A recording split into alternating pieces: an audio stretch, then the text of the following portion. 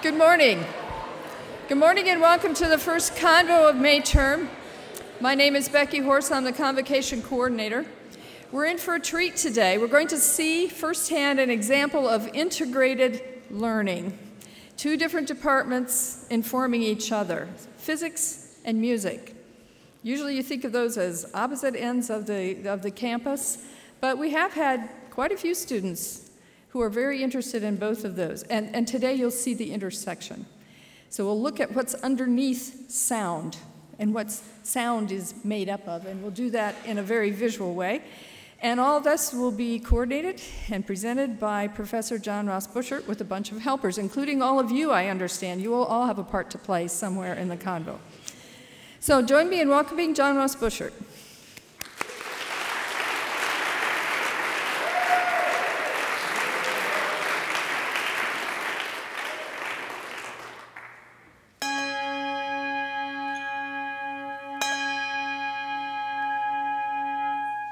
Can you hear the harmonics? Is this one sound, or is it many sounds?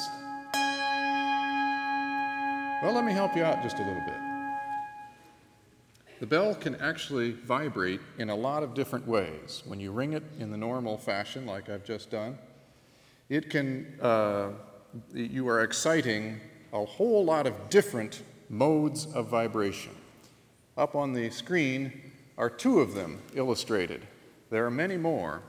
Let's see if we can get just those two. If I stick my fingers on it, one of the advantages of owning your own handbell is that J.D. Smooker isn't around to complain when you stick your fingers on it.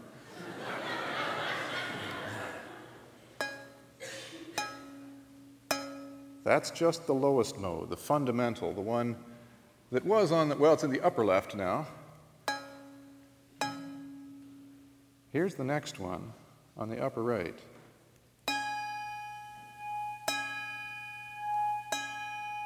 There are many, many more. You can see them down below. That's just a few of them. There are tens or dozens or whatever. There are some more of them.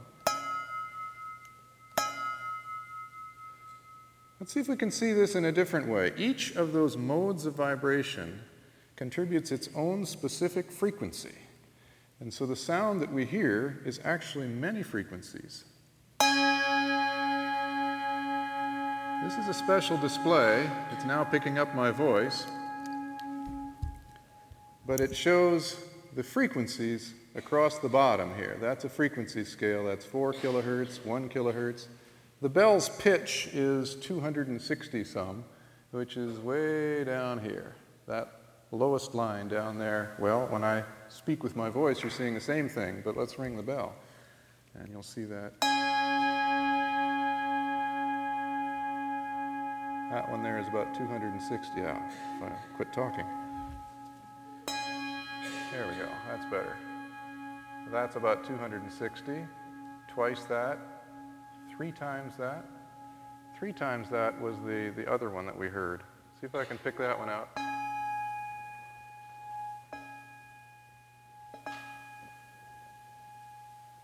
Here's the low one.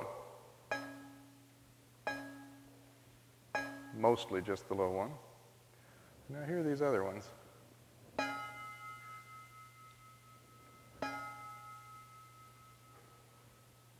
So now when you hear the bell, can you hear those individually? Can you hear all of them when I just ring it the normal way?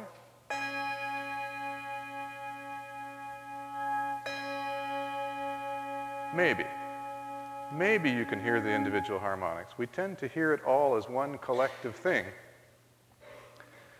And that is, in a sense, true. It is one collective sound, but it's also made up of these individual parts. In fact, all sounds are this way. Any sound can be seen as made up of a bunch of individual harmonics, we call them, sine waves. And you can build up absolutely any sound you wish by making a series of sine waves. You add up the fundamental plus twice that frequency plus 3 times that frequency. And we're going to hear this. Here's our fundamental. You're hearing it now. And that is represented by this bar here. And then if we bring up the next frequency,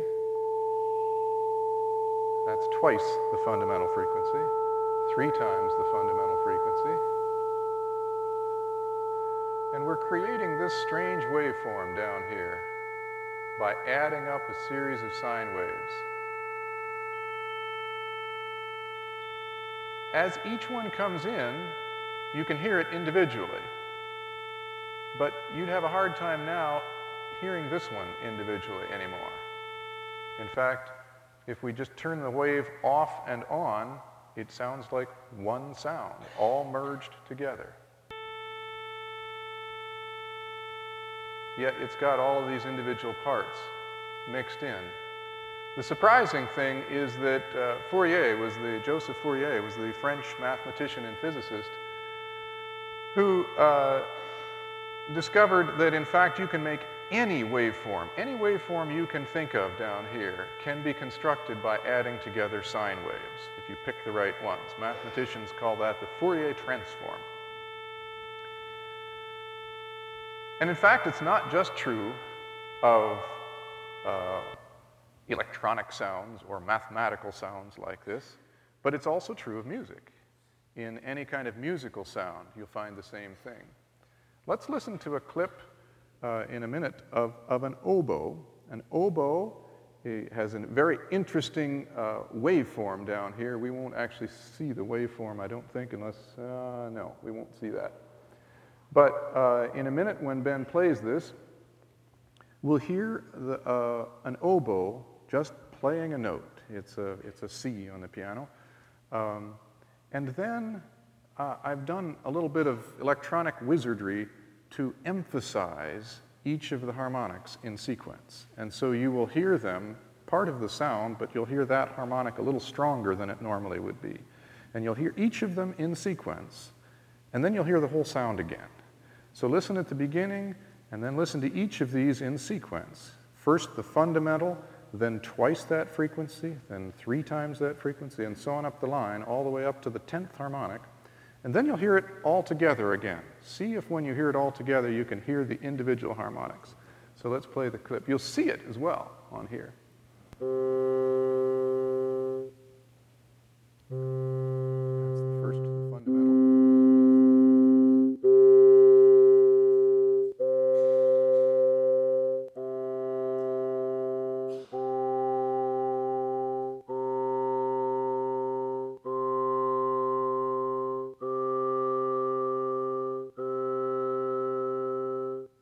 Together again.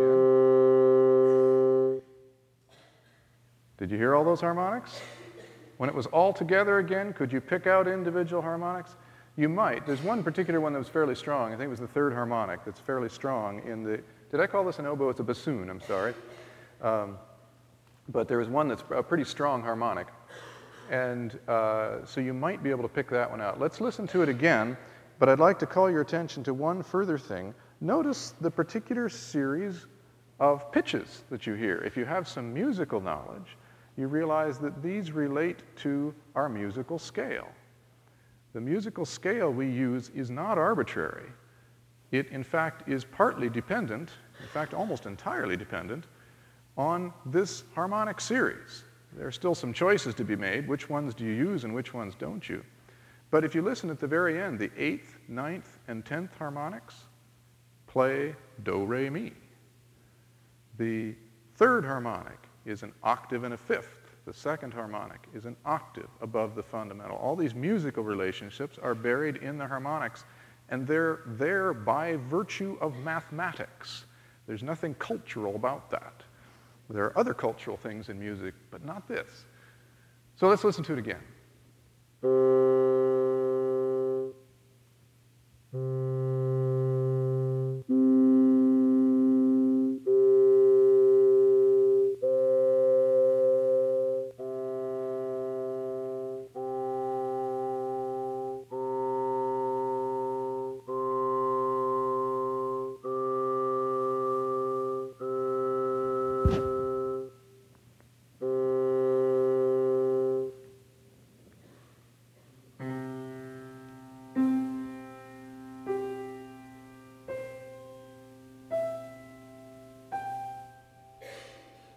The next one I can't play.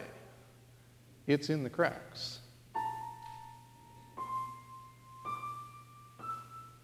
Do, re, mi were those last three.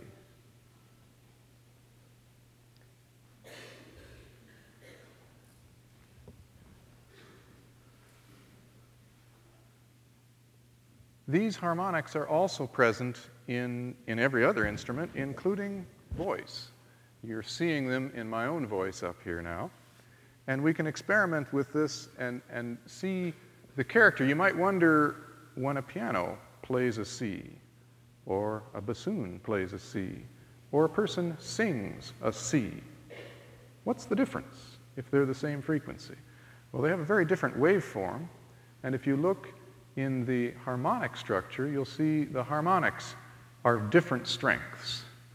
Bassoon has many strong high harmonics, and even within the same instrument, you can change things. With a voice, you can change your harmonics. So I can sing O, A, E, same note, same set of harmonics, but different strengths.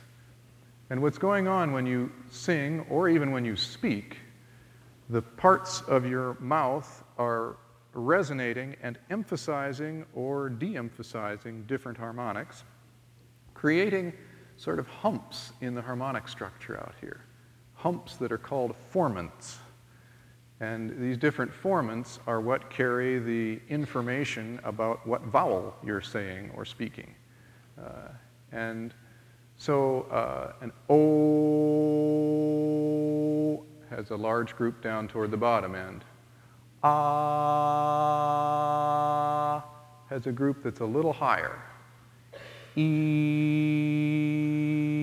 has something way up here.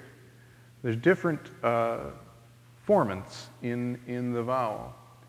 Let's hear how this sounds when somebody sings it. So Allison's going to come and sing some for us.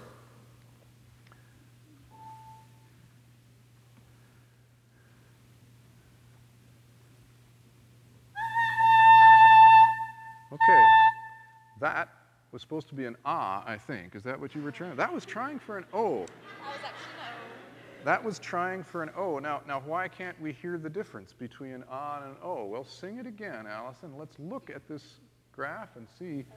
Either one. It doesn't matter at this point. No vibrato, though. If you were trying to figure out where the humps are, it's hard to tell when you've only got 2 or 3 harmonics to show you the pattern. There's not enough there. And if she switches from an ah to an O to an E, there's going to be very little changes, only 2 or 3 harmonics to adjust. That's why when sopranos sing a high note, when the note is high, then the fundamental is high, and there just aren't many multiples within the hearing range. And so when a soprano is singing a high note and you can't understand a word she's saying, it's because of basic physics. She has no choice. Okay?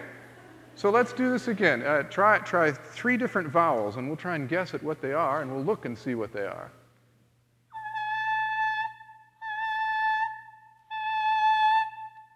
Okay, now just speak an ah, e in a low voice. Speak an ah, e, o, or whatever you were just doing. O, E, A. Well, you could hear that easily enough. You could see it up here. You could see the differences between those vowels.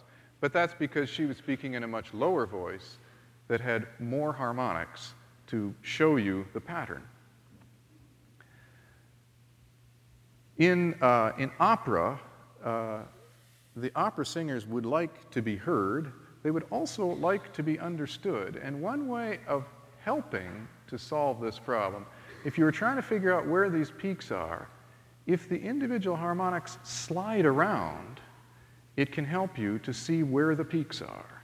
And that's one reason, not perhaps the main reason, but one reason that opera singers like to put in so much vibrato, because then what that does is slide these peaks around. So they're sampling a larger area, and we can start to hear a bit of the character. So let's try this again with, as much vibrato as you care to put in, different vowels.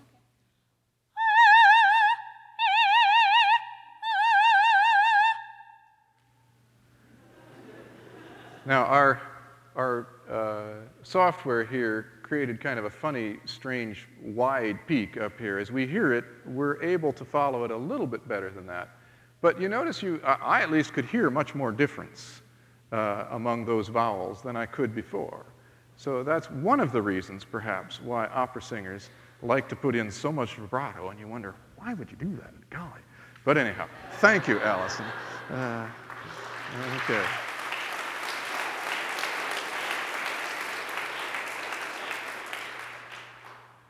All right, for the next little experiment, I'd like to try something with a tenor this time. Ben Hoover has consented to be our tenor for the day, and he's a little bit sick, so this isn't going to work quite as well as it might have. That's your excuse, I guess, today. He's going to need an excuse, because I'm going to ask him to do something. Really, one of the difficulties for musicians, for singers, is to be heard over the accompaniment. And a soprano has perhaps an advantage of just being a high voice and piercing somehow. Tenors have a little harder job, but there's a funny thing that tenors can do. In the resonances of our voice are some natural peaks up here that come from different parts of the vocal tract. And we modify those a bit to make the different vowels, but there are some natural ones in there. But what you would like to do is somehow emphasize a few of these harmonics, make them so strong that they come piercing out even over the accompaniment. And that's what tenors especially try to do when they sing with a strange character in their voice. They try to elongate a little section of their vocal tract. And what that does is changes the pitch of one of the resonances to match a couple of the others, and you have one really strong resonance in a certain spot, and it's called the singer's formant. Ben's going to try to give us a singer's formant with his most operatic voice. First, he's going to sing normally, and well, not normally. He's going to sing lousily, let's say, and then we'll try in more of a full operatic voice. He's going to try to pierce through, and what we'll be looking for is a particularly strong resonance somewhere up here that will be that singer's formant that would help him be heard over top of an orchestra. So try it first, you know, in your lousy, cold voice. You pick any vowel. Try some different vowels, whatever you like. By the way, we should be able to hear Ben's vowels much more easily. Try different vowels first, and let's just see what that's like for you.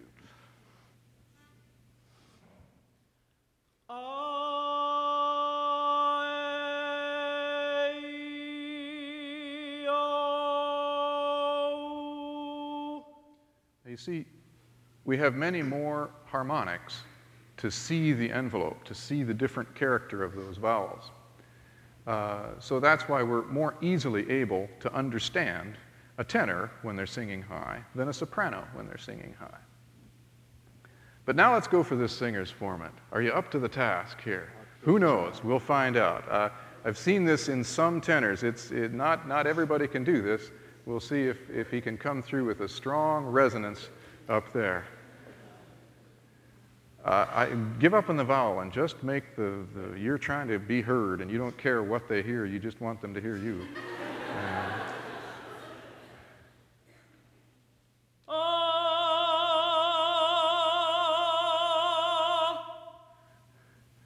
There we go.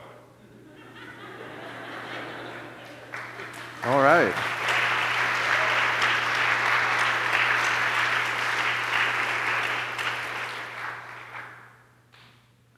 Now, actually, I said that we'd have a part for you all to play, and we've got a couple things we can try.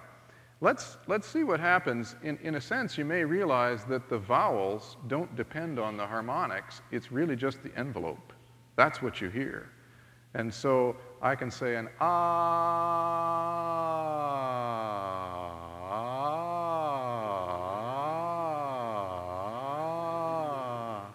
Do you see how the envelope stays kind of the same and those harmonics shift underneath it? So in fact, the pitch is irrelevant. And in fact, you could be using any pitch at all and it still sounds like an ah. Well, what happens if we combine everybody? What happens if you all just speak an ah in whatever is your normal voice? We'll pick it up right here. Everybody just say ah. Okay, now let's try an O.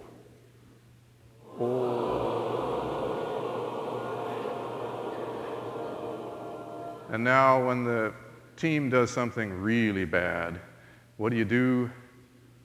Boo. How about an E now?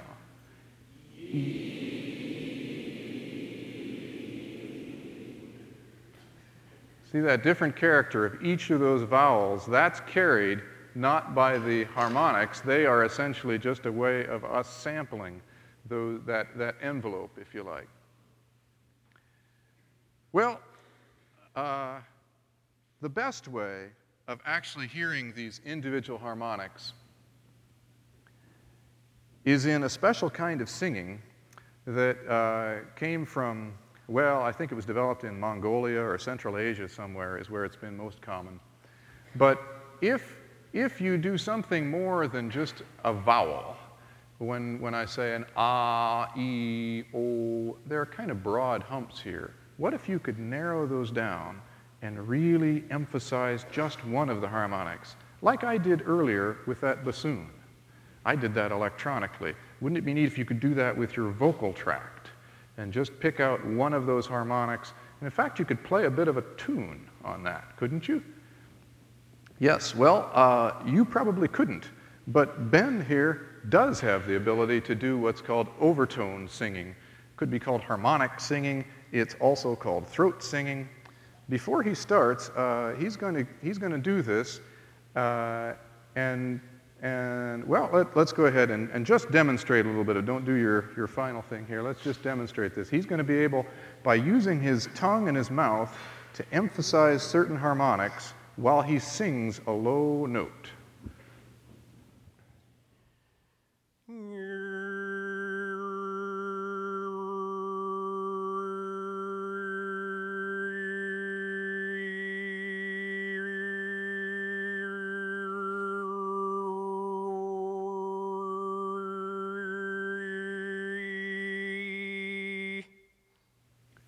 That last one,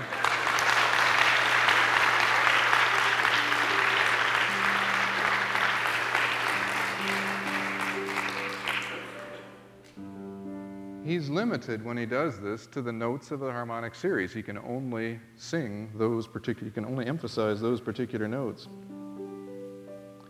And so, and the next one I can't play again. Oh, actually, it's there. I don't know, were you going up that high? I don't think you were quite. Can you get up to the do, re, mi?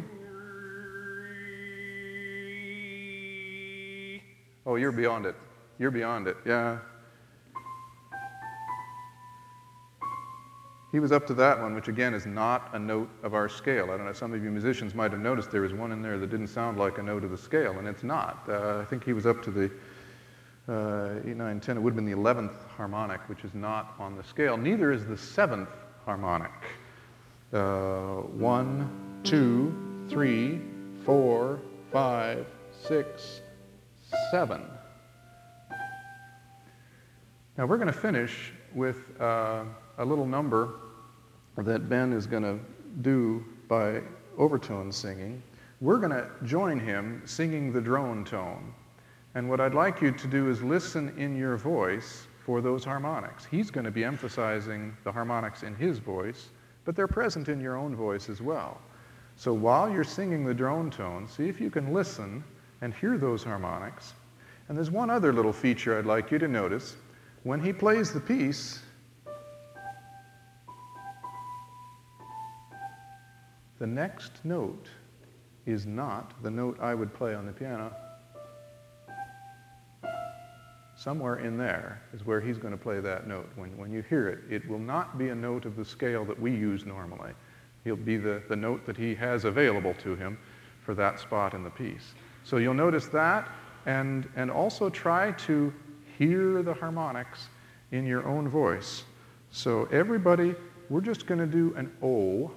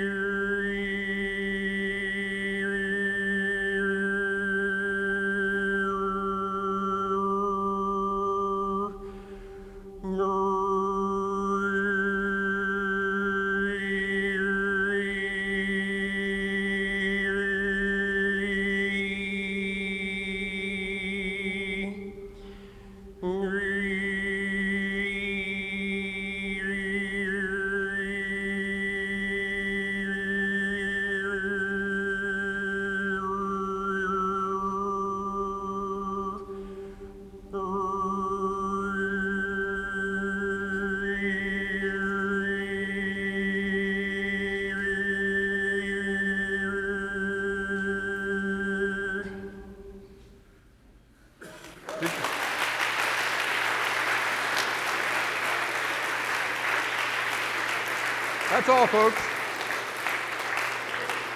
Thank you. Did you hear the harmonics? That's all we have. See you later.